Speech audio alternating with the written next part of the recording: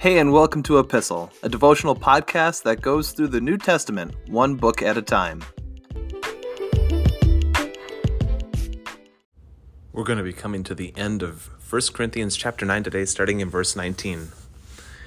Even though I am a free man with no master, I have become a slave to all people to bring many to Christ. When I was with the Jews, I lived like a Jew to bring the Jews to Christ. When I was with those who follow the Jewish law, I too lived under that law. Even though I am not subject to the law, I did this so I could bring to Christ those who are under the law. When I am with the Gentiles, who do not follow the Jewish law, I too live apart from that law, so I can bring them to Christ. But I do not ignore the law of God, I obey the law of Christ. When I am with those who are weak, I share their weaknesses, for I want to bring the weak to Christ. Yes, I try to find common ground with everyone, doing everything I can to save some. I do everything to spread the good news and share it in its blessings. Don't you realize that in a race everyone runs, but only one person gets the prize? So run to win. All athletes are disciplined in their training. They do it to win a prize that will fade away, but we do it for an eternal prize. So I run with purpose in every step. I'm not just shadowboxing. I discipline my body like an athlete, training it to do what it should. Otherwise, I fear that after preaching to others, I might disqualify myself.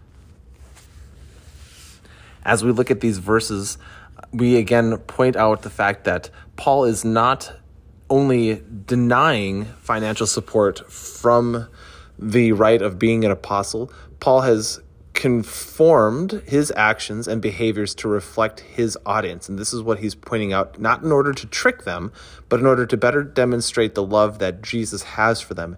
And now he starts to show how far he's willing to go to bring people to Jesus, in the sense that he is willing to conform and become like the people that he is talking to. Think of all the different people groups that there are, right? Not just the different nationalities, but Paul mentions these in broad strokes. To the Jews, he became like a Jew, where he observes a lot of Jewish practices and he talks and educates them like you would expect to do when you have a Jewish audience. To the Gentiles, who don't know what the law of God is, the message is going to look a little differently because they don't know what that law is. And Paul is willing to go to that extent in order to bring them to know Jesus. But he points out, again in verse 21, he's not ignoring the law of Christ. He is still being obedient to the law. He's not going so far as to start breaking that law. Instead, he is going and conforming his message to better reflect who he's talking to. And I think that's really important for us to understand here, because as he starts talking about broad strokes, who he's talking to and how far he's willing to go and how far he has gone as he's done these missionary trips, it's not necessarily by nationality, right? Because think of all the different places that he's gone, all the different churches that he's planted in all of these different cities across the Roman Empire, by region. That'd be an incredible feat.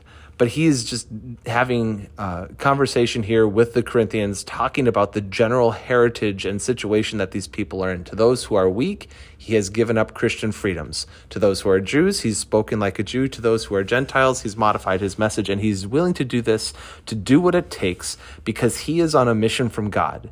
And he is not doing this to brag about himself, to try and be the best apostle or anything like that. He is trying to prove a point that he will go however far it is required in order for people to come to know Jesus.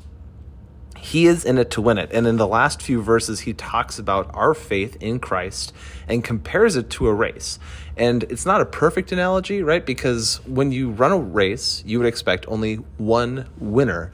And instead, what does that mean for us as Christians? Does that mean that there's only one winner of eternal life when you compare our faith to a race?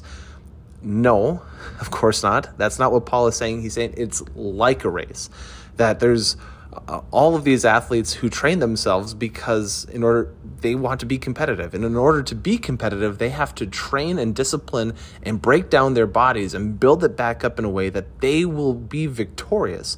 And they do that because they know that everybody else who's running that race is also going to be doing it. And Paul is saying in that discipline, He is willing to do whatever it takes. And he uses this great picture here of shadow boxing. He doesn't just beat the air. He actually trains. He runs with intent. And this is the mission that he's on, the mission that Jesus has given him.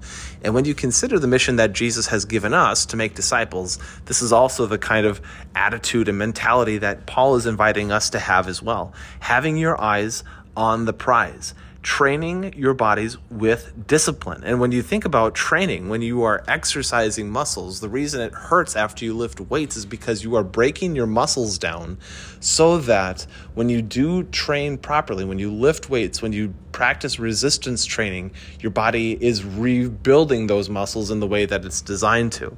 And it's this terrific picture here of training with intent, to have your eyes on the prize, to be found faithful. He doesn't want to be known as the best apostle. He wants to be found faithful and not have his work compromised by any shortcomings or weaknesses as far as it is on him. So all of this being said, leaves us with the takeaway question today. What sort of disciplines do Christians practice to strengthen themselves in their faith?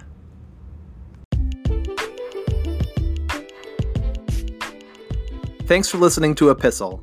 You can find, follow, and give feedback on our Instagram page at @e_pistle. You can find all of the episodes for this podcast wherever you get your podcasts, and please feel free to share them with a friend. Thanks again for listening, and we'll see you in the next episode.